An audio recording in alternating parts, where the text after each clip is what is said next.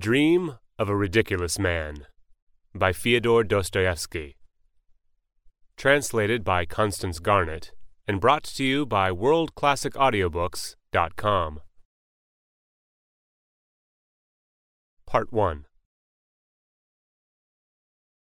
I am a ridiculous person. Now they call me a madman. That would be a promotion if it were not that I remain as ridiculous in their eyes as before. But now I do not resent it. They are all dear to me, even when they laugh at me. And indeed, it is just then that they are particularly dear to me.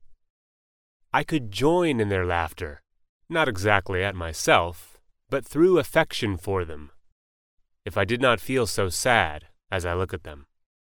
Sad because they do not know the truth, and I do know it.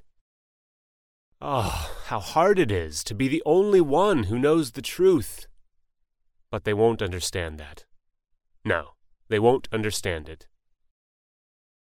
In the old days, I used to be miserable at seeming ridiculous. Not seeming, but being. I have always been ridiculous, and I have known it, perhaps, from the hour I was born.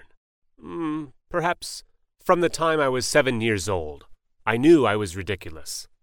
Afterwards, I went to school, studied at the university, and do you know, the more I learned, the more thoroughly I understood that I was ridiculous, so that it seemed in the end as though all the sciences I studied at the university existed only to prove, and to make evident to me as I went more deeply into them, that I was ridiculous.